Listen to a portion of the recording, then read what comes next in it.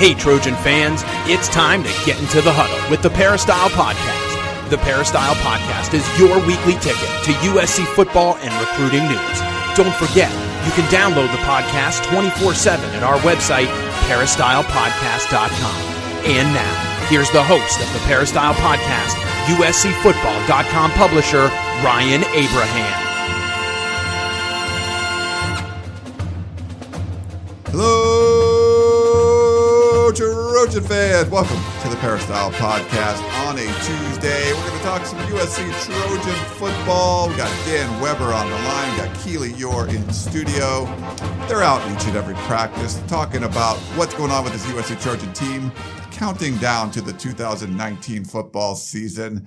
Less than 2 weeks away from week 0, you get to see Arizona play in week 0, which is nuts. So less than 2 weeks from actual college football. Of course, USC starts the season August 31st against Fresno State. And we're going to talk about the first scrimmage that USC had, the latest practice, getting ready for the fall showcase that's coming up this weekend. We're actually we'll have to talk to Dan about this. They are going to honor some of the anniversary teams there. So that's cool. That's a good development. But we're going to talk about all that. If you have any questions or comments, podcast at uscfootball.com.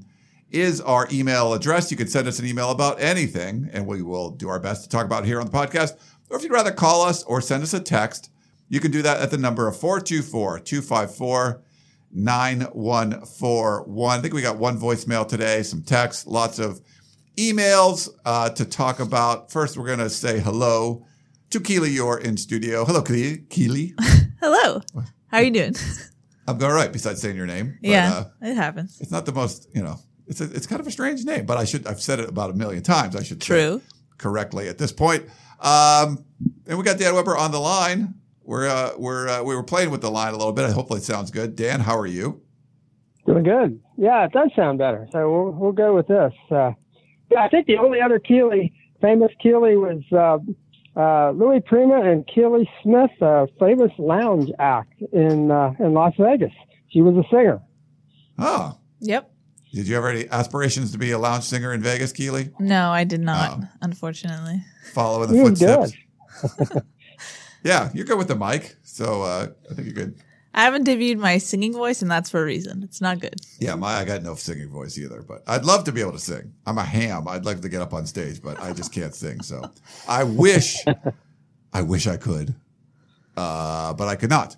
All right, before we jump into, talking about the team, talking about practices, maybe not so many practices in pads, and some of the fans are getting a little flippy out about that, but we'll talk about all that with Dan and Keely.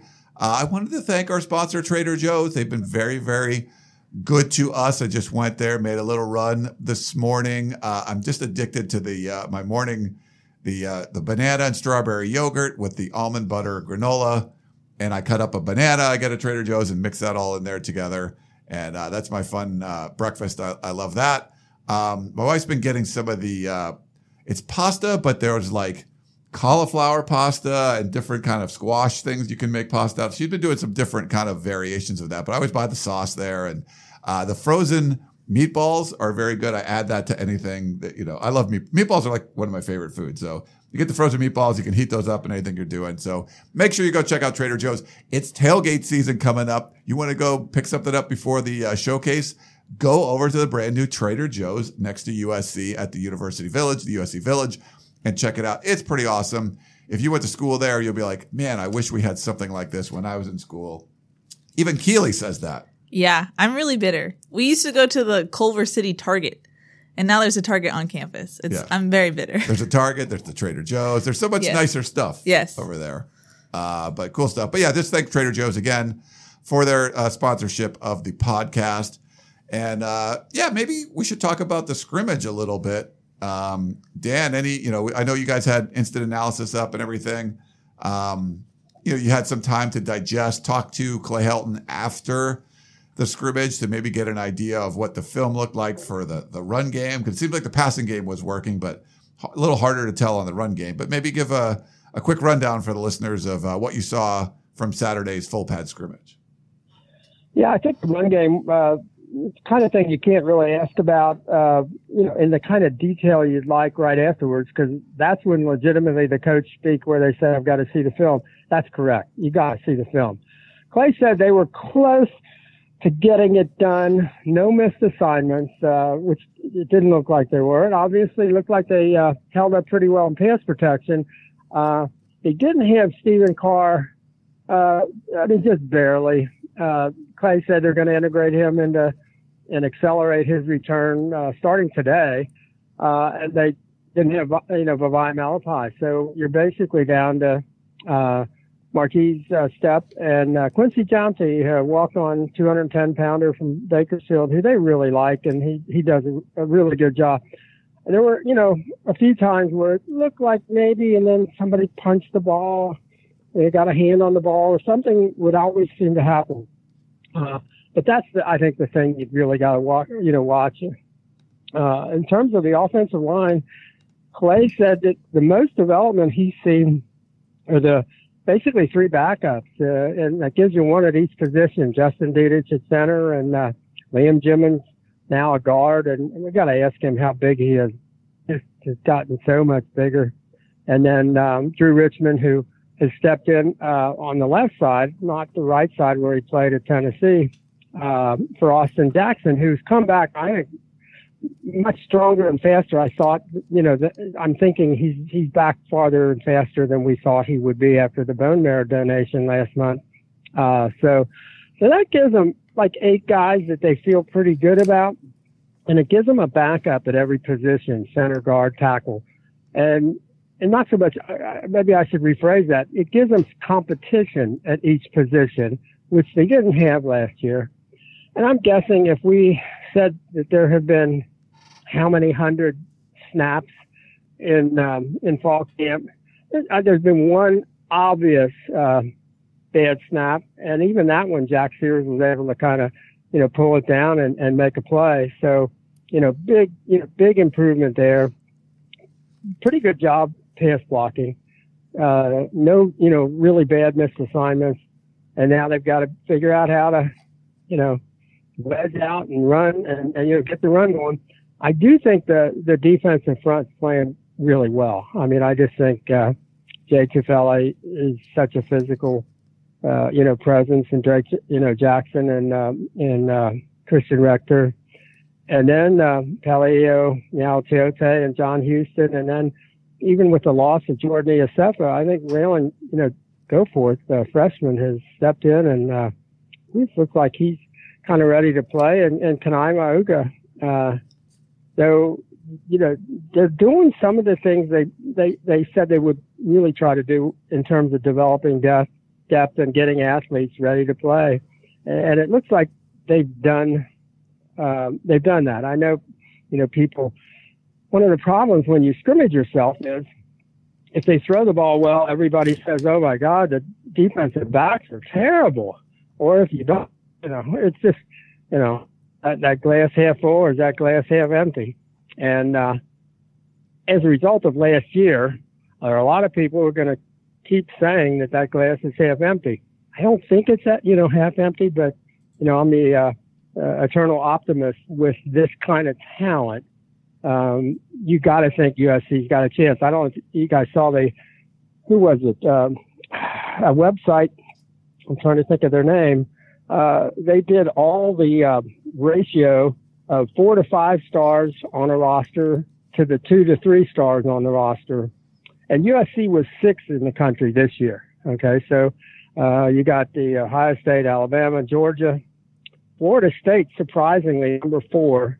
Let's see. Oh, LSU, excuse me, number 4. Florida State, like 61%, and USC was 60%. So, at a tie for number 6. So, and the best in the Pac-12 was Washington at 54%. That's like number 13 in the country. Notre Dame is number 11 in the country. So USC still has a talent advantage. And I tried to get Clay to talk about this the other day. I said, would you like to re-rank your freshman class or your entering class? Clay said he doesn't get into the star thing and all that. But if you look at the USC class now, with maybe 7 guys that could get on the field, 8 if somehow Brew McCoy could. That's a lot of production out of one, freshman class. And the original ranking was 20th, and then you get Brew McCoy back and you get Chris Steele back. But, with Veneer McClain and Drake London and the possibility of Kyle Ford, coming online, and this is a freshman class that it's going to be looks like really productive. And so USC's got the talent. I don't think there's any disputing that. But anyway, that's my long rant on where they are and what Saturday showed us a little bit of. Yeah, talent's definitely there. What's it gonna turn into? It's hard to say. What are you, Keely? Any takeaways from the scrimmage or what you learned Monday at practice? We're recording this on a Tuesday. I mean, pretty much what Dan said.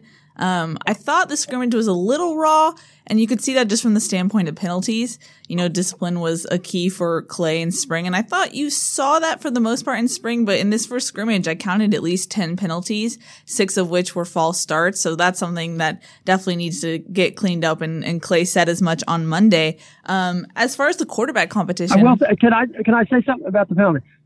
If you're both teams, though, you kind of have to have the number of penalties. So, because, you're getting both penalties and you're actually running more plays in a regular game. So I think, if that were a regular game, we're maybe talking about 5 or 6 penalties, because a number of those were on the, on freshmen that hadn't been on the field yet much. So I think there's a way you could say they definitely got to clean it up. There were some things, because they haven't been doing that in practice. But, in terms of, I think they haven't been getting, they had officiating crews and they haven't been throwing those flags. So that obviously with the false starts that we haven't seen, but they were averaging almost 10 penalties a game, and they were only half the game, USC. So Saturday they were the whole game, both teams. So if you have it or if you give them 6 or whatever, that's still significantly below what they were committing last year in games. But again, there were too many. Sure, but if they're doing well in normal practice and not having flags, and then once you go full game speed and the flags start getting flown, I don't know if that's a good sign or not. I think you want that consistency no matter what the pace of play is. But anyway, yeah, they need to clean that up. As far as the quarterback battle goes, Clay Helton said on Monday after watching the tape, he'd wish that at some point a quarterback starts to separate themselves. And I would agree. I think, you at this point have to give it to JT Daniels just because the eye test, I think it looks the best with JT Daniels at the helm, and also factor in his 11 starts. I think that. Well, let me react to that, because you made a really good, you made a really good point about, I think he probably has, but if you want to keep the competitiveness going, because when Clay talked about quarterbacks, he ended up talking about JT and how much better he is at seeing pressure, how much better he is getting the ball out before pressure gets to him, and all of that, which was one of the key elements of last year. So I think there's kind of a myth that they want to keep the competition going, and the other quarterbacks are playing pretty well. So that's a good thing. But I'm not sure. When Clay says he hasn't separated himself, I'm not sure Clay completely believes that. But that's just what do you think, Keely? You think he believes that or not? Well, I would say just in the fact that Clay's talking about JT, it was because he was asked specifically about how JT has progressed. So I think that's just why he only talked about JT. But, I think they know more than they let on for sure. I know Gerard was telling us he heard from a coach that part of the reason why they put JT with the 2s and the 3s is because they don't want JT to get comfortable with the 1s. They want to keep him on his toes. So I do think there is some separation. And Graham Harrell said as much. He said that when it gets to practice 10, you'd like to narrow it down to at least 2 guys. And we're already there. I think today's practice 10. So I think, of course, they have a idea at this point. But I think to make it more known at this point would be to the general public would be good. I mean, ASU just named their starter, other teams, Florida as well. So I think we learned last year from the wide receivers themselves, the faster you name a quarterback, the easier it is for everyone else, everyone involved. And so I still think that's the case. And whether or not Clay Helton wants to do that publicly or not, I think it just would help if they start to narrow it down. I think the receivers know. I think it's just a matter of reps. I think last year they knew too, but they didn't have a chance to have as many reps. The big advantage this year is everybody's getting more reps. There are way more reps to be had, which is showing through on the deep ball accuracy, which is so much better than last year. And it's for all 4 quarterbacks. It's amazing how much better they've gotten there. So, you know, a lot of good things have happened in terms of the quarterback development, but I'm not sure that the failure to separate or the myth of competition might not be exactly true. Yeah, I could see that. Yeah, and it's one of those things you feel like, is it the keeping up the what quote unquote myth of competition versus not wanting to make, ruffle any feathers? I mean, we saw what happened in Miami. Tate Martell is like, didn't show up for practice the next day. I mean, you make a decision like that, there's going to be repercussions, and it's like you can't avoid it. There's only one quarterback. Jaden Daniels wins the job at ASU. It's pretty early on for him. He was there in the spring. He was the highest rated dual threat quarterback on the board. ASU gets him, and they make him the starting quarterback. Not easy, but it gives this young quarterback a chance to work with everybody. And, I feel like you kind of want to, if just make the call. And if you're not making the call, you're not making it public. It doesn't look like it's not looking like they're doing it where it's not public, but they're not doing it in practice either. Like it's still a competition in practice. They're all still rotating. I don't want my starting quarterback throwing to walk-ons. Like, I just don't want that to happen. At a certain point, yeah. Yeah.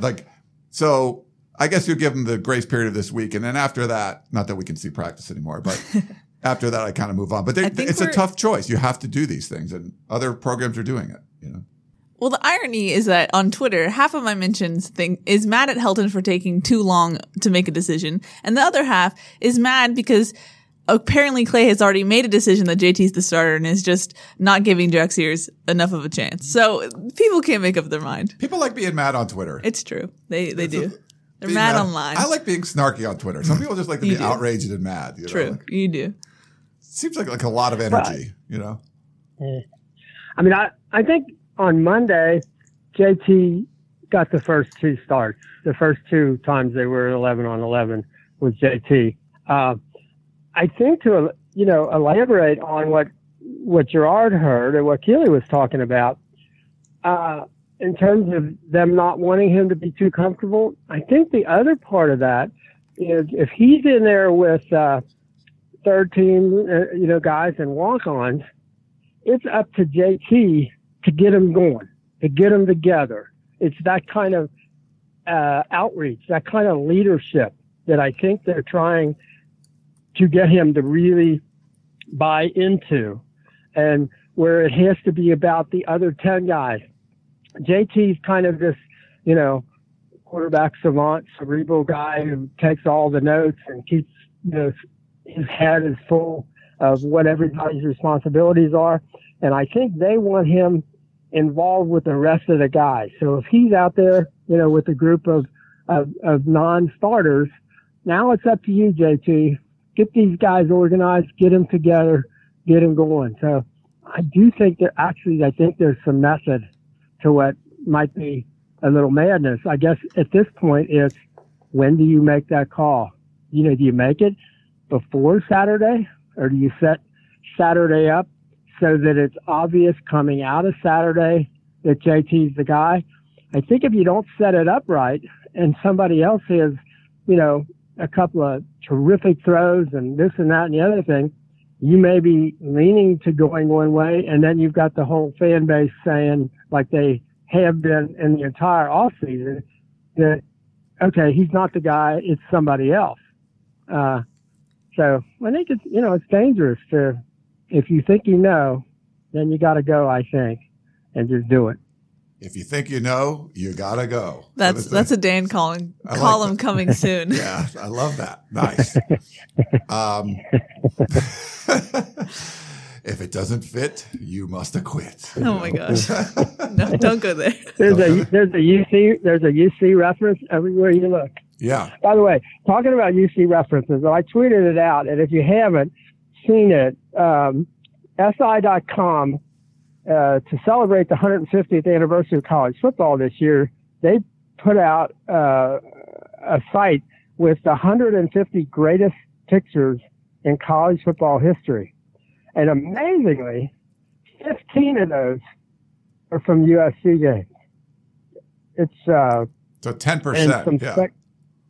Spectacular stuff. And so I would recommend that highly. The 150 greatest photos from college, and that's what SI did so beautifully, where there are photos, mostly color photos, but not all the older ones obviously are not. But check them out, and you know, it's kind of neat to see that many. I'm not sure that anybody else has any more. Notre Dame maybe in there, but impressive stuff for USC fans. All right, so we're going to get into some questions here in a minute. Just want to let people know today is Tuesday. We'll be all of us heading out to USC football practice after we record this podcast. And then, of course, this weekend on Saturday, August 17th, will be the USC football fall showcase in the Coliseum. So essentially starts at 4:30, but really parking lots will open at 1 p.m. So at 1:30, gate 1 at the Peristyle end, that will be open to the public. So everyone can assemble there, and the players are going to have an autograph session. Also at 1:30 to 3, Traveler is going to be over at the Peristyle, so you can meet Traveler and get pictures and stuff with him. They're going to let us in at 2 o'clock, all the media people, and the team will also arrive at the Peristyle at 2 o'clock. For about an hour, 2:15 to 3:15, players are going to be signing autographs there. So if you want to get autographs from your favorite players, or, you know, you want Keely's autograph or something, you can do that too. I don't think she'll be in the lineup, but no. But if you find her around, just always, you know, you can get her autograph. Me and Dad, whatever, we do that sometimes. It's pretty funny. You probably don't want that, but just in case. At 2:30 p.m., gates 4 and 7 on the south side will be open to the public. For if you want to go in for the scrimmage or a tour of the Coliseum, there's going to be Scholarship Club Tower public guided tours from 2:30 to 6. Also, all the concession stands will be open from that time in the Heritage Concourse. They will recognize the USC anniversary team, something they used to do in Salute to Troy from 1969. That's the 50th anniversary, 1994. 25th anniversary, and then the 10th anniversary, which I don't think they've done that as much, the 2009 team. 4:15, the team's going to warm up, and then from 4:30 to 6:30 will be the scrimmage. If you are a season ticket holder, you get free tickets, 1 per season ticket. And if you have students, if you're a student with an ID or a kid under 2, those are free also. If not, you can purchase your tickets in advance, usctrojans.com/tickets. For $10, or if you're going to go that day and buy them at the Gate 1 ticket office, they'll be $15. So certainly worth your while to buy ahead of time if you want to go. All of the seating will be on the south side, and it's not reserved. So if you have season tickets and you're on the north side, you could visit your seats from 5:30 to 6:30. So you can kind of check out what the views would be like for your seats.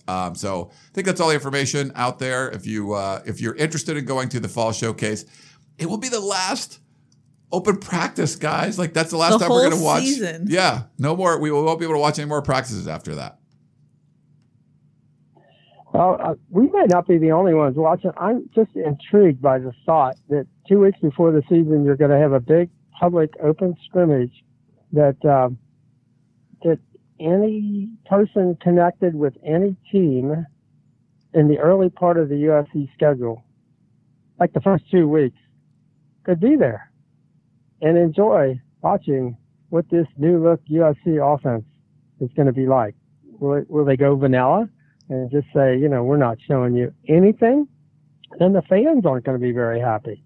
Will they show you everything and have, you know, people, fans, just plain old boosters, maybe people, you know, connected in some way or another to people you're going to play right away watching? I don't know.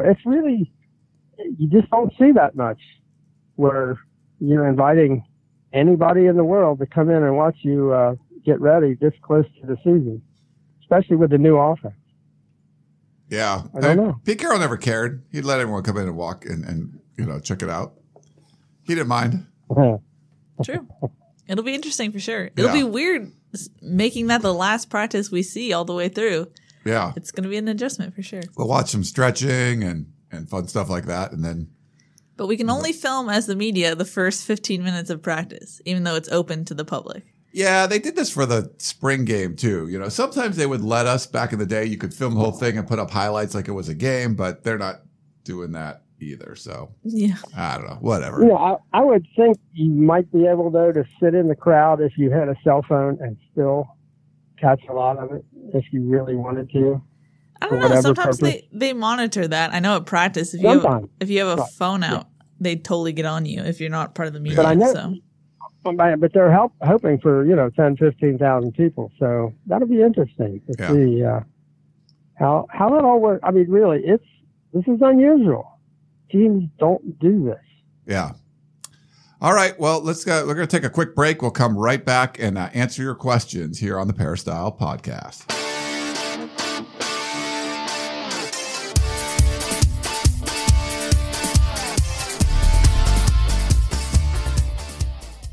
All right, we're back here on the Peristyle Podcast. Keely, what do we got for, I think we got a lot of questions so far. We do. We have an email from John in Oakland who says, Coach Helton does not take his team on pregame walkthroughs in opposing team stadiums when on the road. However, the Friday before last Saturday's scrimmage, he did take the team to the new renovated Coliseum. He said it was to get them comfortable with the new look and lights for the night games, and he will do it again on the Friday before the August 17th showcase.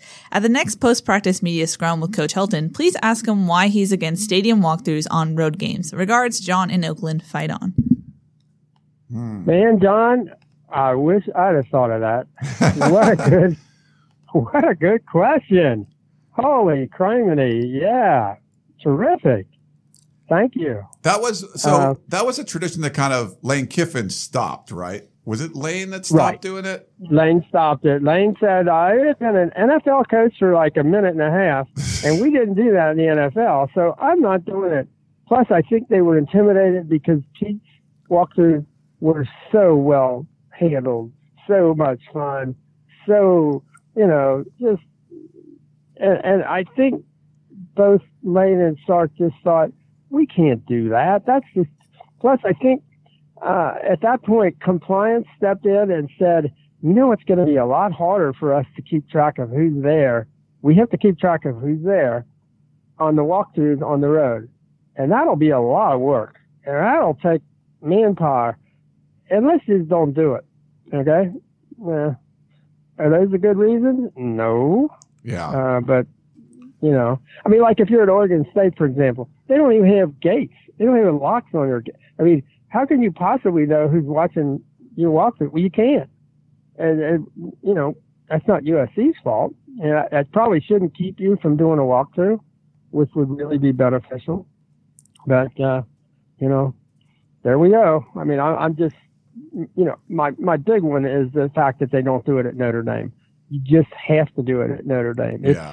It's such you do not want half your team or more this year who've never been there before walk out and get hit with all of that stuff at Notre Dame Stadium. You need to go there on Friday. You really need to do that.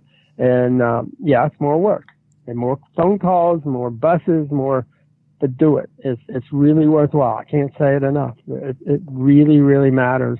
And it really mattered for USC, over the years. And, you just have to figure out how to do it right, but you got to do it. But what a great question by, John in Oakland. I mean, holy criminy. If you got to get used to the Coliseum and you think that's really worthwhile doing, wow. How much more on the road? My guess, Dan, is just because this is the way things work.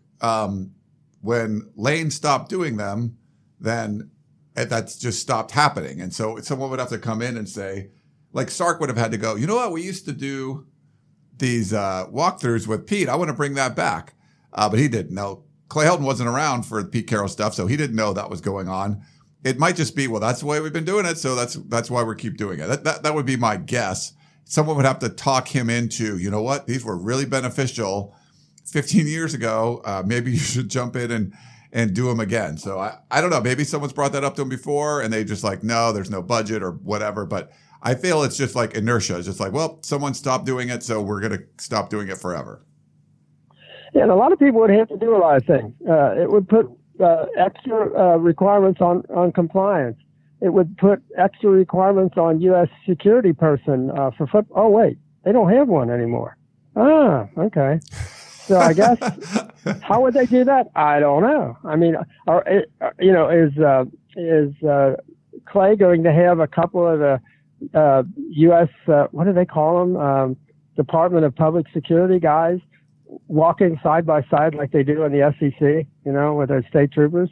And here comes USC with the what is it? Department of Public Security? What do they call them, Keely, at USC? DPS, yeah. Department of Public Safety, Security. Safety, I think, yeah. Public Safety, okay. So that'd be cool, wouldn't it, to have a couple of those guys elbow to elbow with Clay, going out to do the handshake and all that, just like the SEC.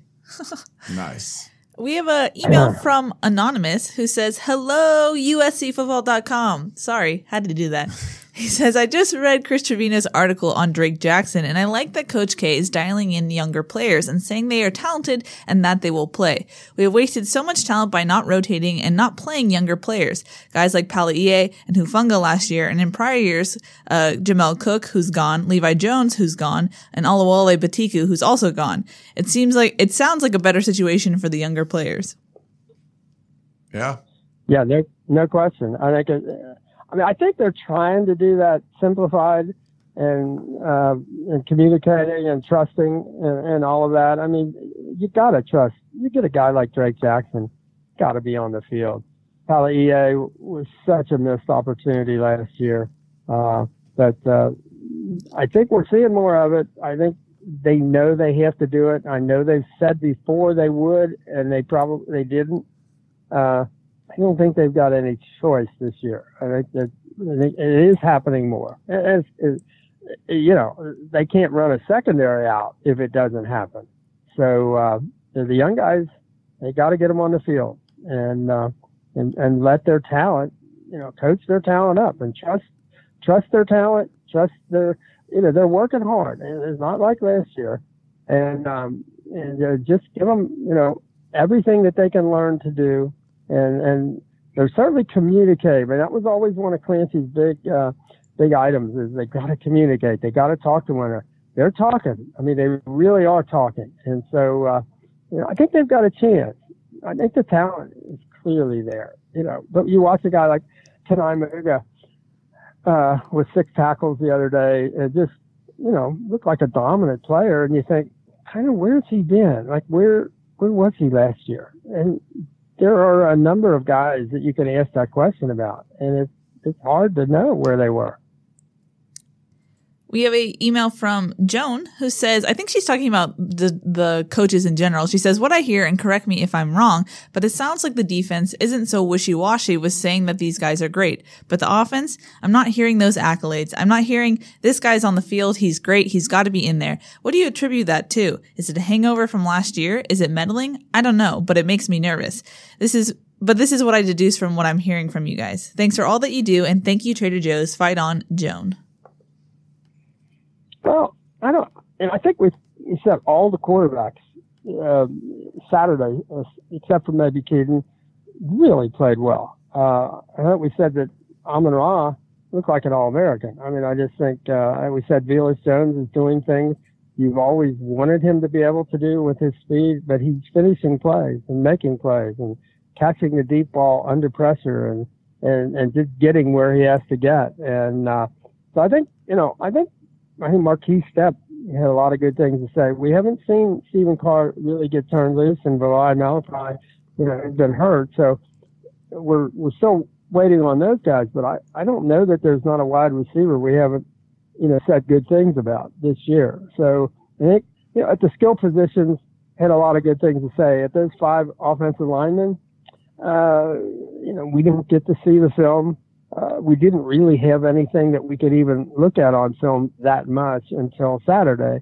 So I think, it develops. It takes a little time, to be able to go past the skill people. But I think the skill people have been, honestly, Amon-Ra looked so good Saturday. I mean, and yesterday, he's playing like he obviously had a good freshman year, 60 catches and all the things that he did. But I think he stepped it up a level. Michael Pittman is there every single day. Tyler Vaughn, we saw Devin Williams as doing some things that they always expected he would be able to do. So I think there's pretty much good to be said about the offensive team right now. It's funny. Velus Jones just is not in my mind all the time. There's so many guys. And you're like, right. Oh yeah, he's super fast too, and he's playing way better. There's a lot. Yeah, Joan. There's a lot of skill guys. There's gonna be dudes making plays in different games. Someone. If you remember, Deontay Burnett a few years back had he led the team in receiving, I think against Cal one day, and then you didn't see him again the next time. There's stuff like that. People just pop out of nowhere. There's going to be names. And hopefully they're going to be contributing consistently and not just play them one game and don't play them the next. But I think you're going to see more names and people pop up that maybe Velus Jones just has a huge game. He had 125 yards receiving, a couple of touchdowns or something. And you want him to make sure, maybe the next day it's a slower day, but it's the next game is a couple catches or whatever, but it's not big to nothing. I think you're going to see a lot of that because there's going to spread the ball around and there's a lot of guys that can make plays. It might be Drake London catches 2 red zone touchdowns one time or something. There's just crazy stuff that can happen because there's so many good skill players. Well, another one that stepped up, and we didn't know if he was going to get back in fall camp, is John Jackson, who made a couple of plays and swung for a touchdown and made a cut, and certainly looks like he's past that hamstring pull, which is pretty amazing. But I think that they're going to take what the defense gives them. So I don't know that you can go in with a predetermined idea who's gonna dominate, because it looks like the ball is for the most part going to wherever somebody gives you something. And yesterday with Clancy, wanted to bring pressure, and he did a pretty good job with blitzes from Talanoa Hufanga and Greg Johnson. But that left them one-on-one a good bit, and the USC offense was able to take advantage of that with the deep throws. That didn't happen last year. From what I understand, JT basically never was able to audible or take something that he saw at the line of scrimmage. And I think they're really encouraged to do that this year. And for example, if somebody singles up on Velus on the outside, or if they think they're going to have safety help on top, and they don't get it, he's going to try to beat them to the flag at the other end, as far as you can throw it. And to this point, the protection's been holding up. So, I think, I don't know that you're going to be able to predict where that play is going to come from. Is it going to be Munir McClain, who Clay was just raving about yesterday in terms of his athleticism, the fact that, the way he can run at his size, and how they, kind of took a chance on him. He wasn't the highest rated guy by far, but he's another guy who, if they re-rank this recruiting class, would certainly come in with a higher ranking did last year. Yeah. Just based on performance. He's been awfully special. Yeah, he's been really good. We got a voicemail question for you, Dan. Let me play it and get your thoughts. Here you go.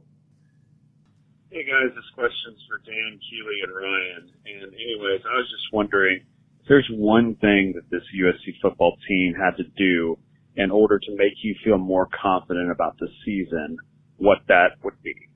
Anyways, fight on. Jason, Longhorn Country. I don't think there's any question.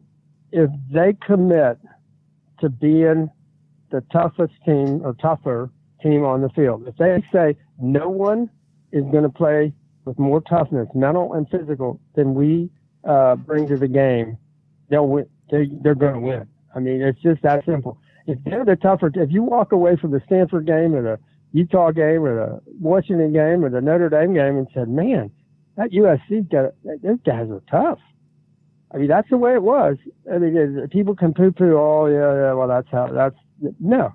If this USC team shows up and they play tougher, and again, that's mental discipline and physical toughness, they're going to be fine.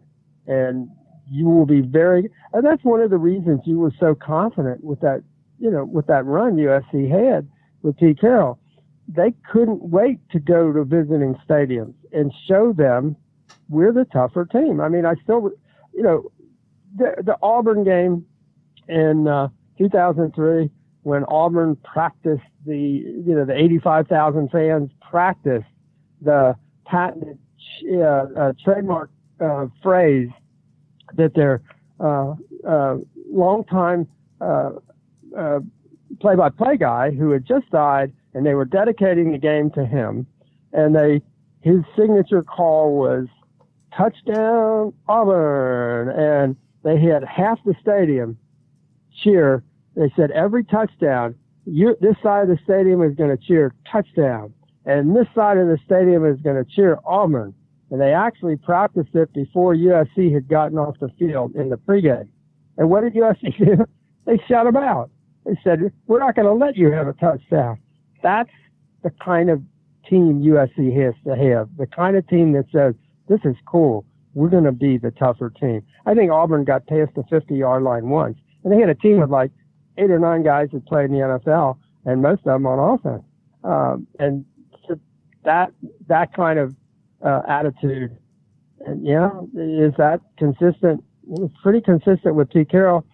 Hasn't been so consistent with the coaches since then. But if that team shows up, I think USC fans are going to feel pretty good. Yeah, I think that's a great way to put it. If you walk away from a game going, that's a tough USC team, which you haven't been able to do that for quite a while. You didn't walk out of the Cotton Bowl, man, USC played them tough. Like there was no. It was the exact opposite. If you lose to Stanford and you USC played them tough, I think you can be optimistic even with a loss there. So, you got to like your chances, but they got to play tough. I think that's a great way to put it, Dan. Are you going to stick with that? Is that your answer, Ryan? I guess he wants one from all of us. He said all 3 of our names. I think Dan's was so good. I'm going with that. I'm standing pat. What do you got, Keely? Yeah, I was going to maybe have a cop-out answer and say Dan too. But if I want to go different, I think the biggest areas of concern for me are the defensive backs, the corners, and the offensive line. It's hard at this point to really get a feel for the offensive line and how they're doing, especially when you have Austin Jackson coming in and out, but just seeing the consistency from them. And if they play tough too, if they're a mean front, that can do some good things for this offense. And then just the corners, I think they've made some growth from spring. Now, I don't know if that was a low bar for me and that's why they've made growth, but I think they still have a lot of growing to do. Going against USC's receivers definitely helps that practice, but those are just 2 concerns for me that if that gets shored up in the beginning of the season, I think that would make me more confident. See, I feel better about the defensive backs now than I did a couple of weeks ago because all the dudes that were injured are back, and some of the young guys look good and it just seemed like, they're deep. And, you got Hufanga, Polamalu, and Chase Williams, and, Elijah Griffin looks really good. You got Chris Steele in there now, ITS and Greg Johnson. I feel pretty good about all those guys, even though you're a true freshman in Chris Steele, but I think it's built up better than it could have been. Well, Hufanga didn't really recover from that surgery, and 2 surgeries for Elijah Griffin. Yeah, he's just not the same. And he's had 5 interceptions in the first 5 practices. So true. I will say though, they have been a little coy with Hufanga. They've kind of been taking him out and now they're cross-training Chase Williams, which I think is a smart idea. But, Hufanga was like, yeah, I'll be in there full pads tackling. And they took him out for the scrimmage and put him in when they went to thud, basically no tackling. So I'm sure it's precautionary, but still you always raise an eyebrow when stuff like that happens. Yeah, I asked him that specifically, what about full pads? You're going to be good. He's like, I'm full to go, cleared for everything. I was like, all right. Nope, not what we saw. So I guess that's why I'm still a little cautious about all that, but it'll be interesting to see. What do you think, Dan?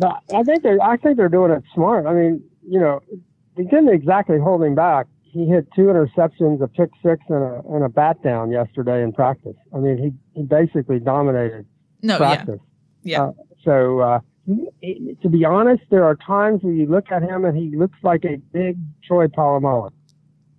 Because he's, close to 6'2", and he has just terrific ball skills. But he looks like he's at home. I mean, he looks so far from being a sophomore. It's amazing. I can't blame him for saying we just can't take any chances. Let's wait till the season starts and really turn him loose. Because I think Clay made the point that once he got in there last year, he basically played every play until he got hurt.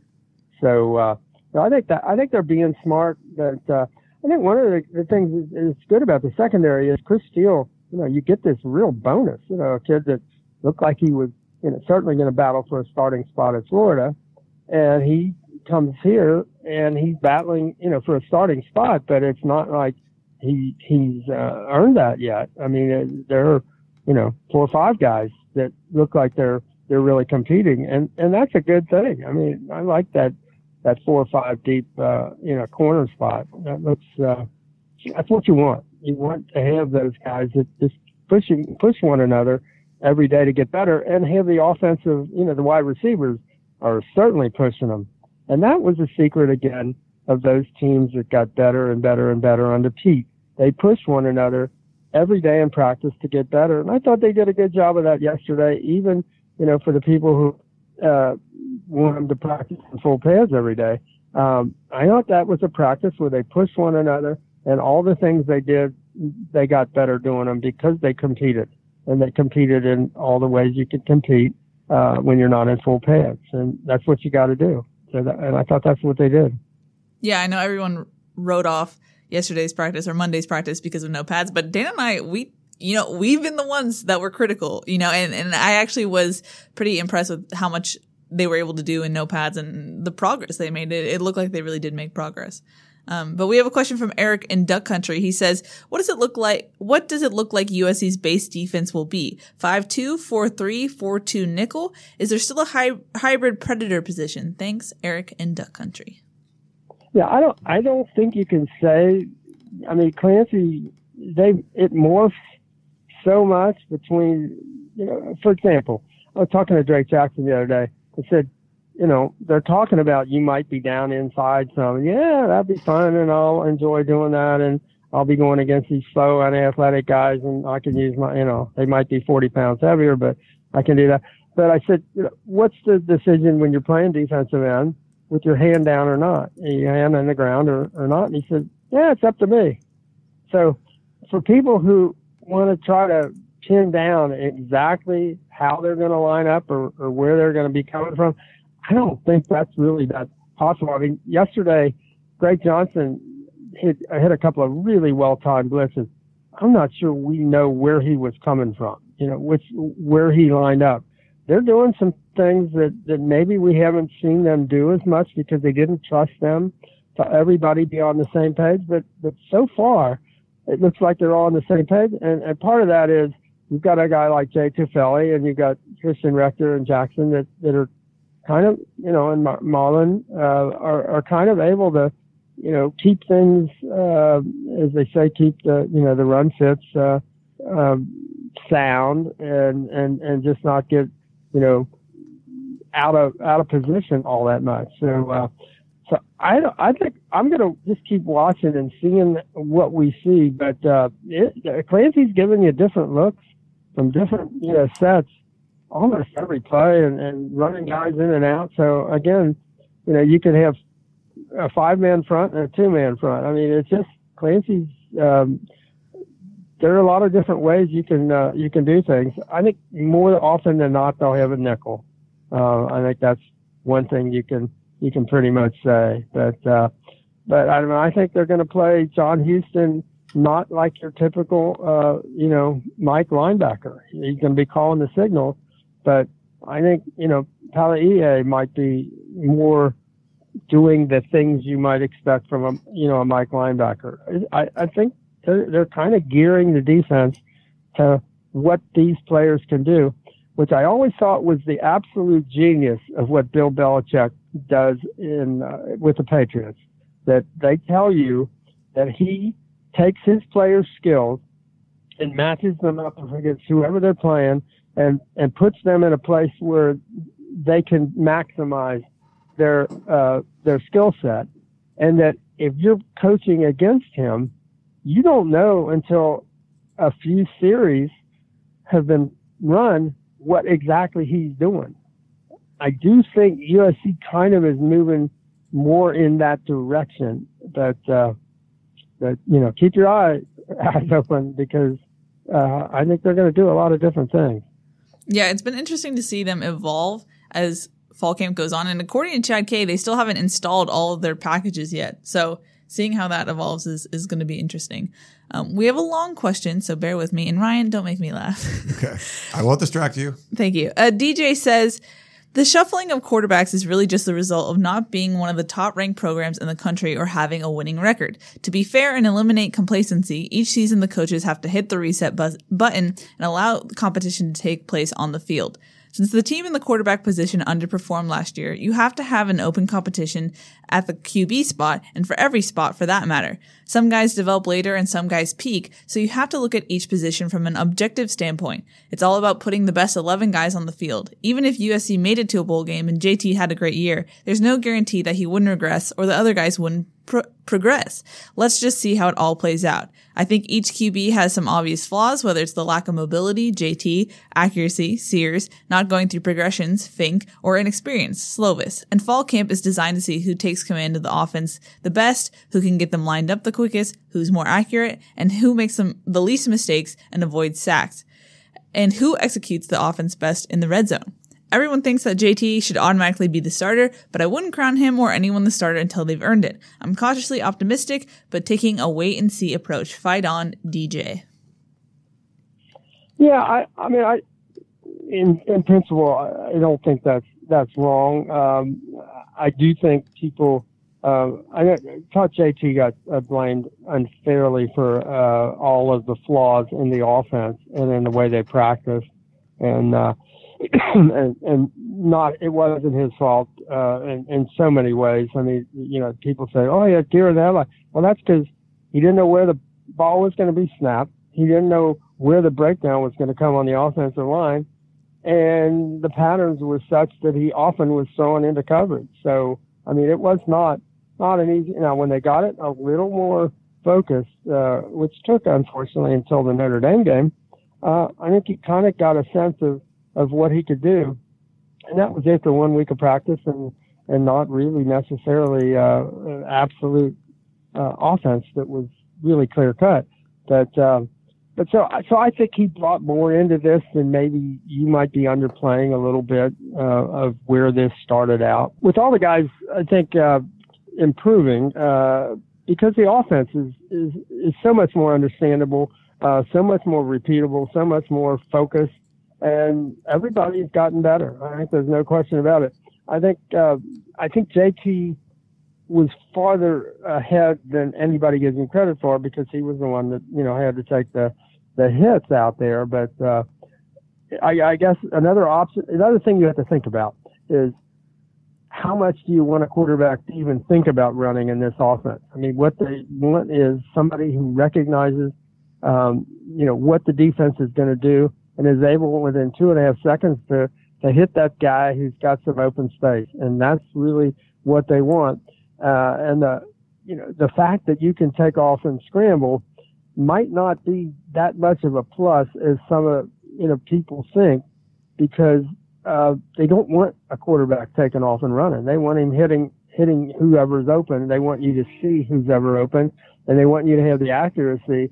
When a guy's open, you got to hit him. You can't have any, overthrown balls or throw it in the dirt or whatever. If a guy, the whole secret of this offense is they believe you're going to get somebody open virtually every play. You have to be able to get the ball to the guy that's open. So I think that's where, JT has the advantage with the quick arm and the ability to deliver on time, on target. But we'll see. All of them are playing well. All of them are playing to their strengths. That's what this quarterback-friendly offense does. Is it makes it has the capability of playing to the strengths of the quarterbacks, and it certainly has in fall camp so far. We have one final email, and it's from Don. He says, how come Helton cannot say, we will be narrowing down the quarterback competition in 10 days, as Harrell said, rather than Helton's claim of not until 25 practices? I think you guys should be happy Helton's interview time has been drastically cut. 5 days of Helton speak would be a bit too much. With Helton as head coach, I don't know what to expect this season. If Helton has little to say, I expect a very good year, 9 to 10 wins, maybe 11 with their talent. The more input from Helton, the fewer wins. That's from Don. I will say this. Clay has been the only person available since last Wednesday. Last Wednesday was the last time we had somebody besides Clay available. So we're getting, I do think he sounds different.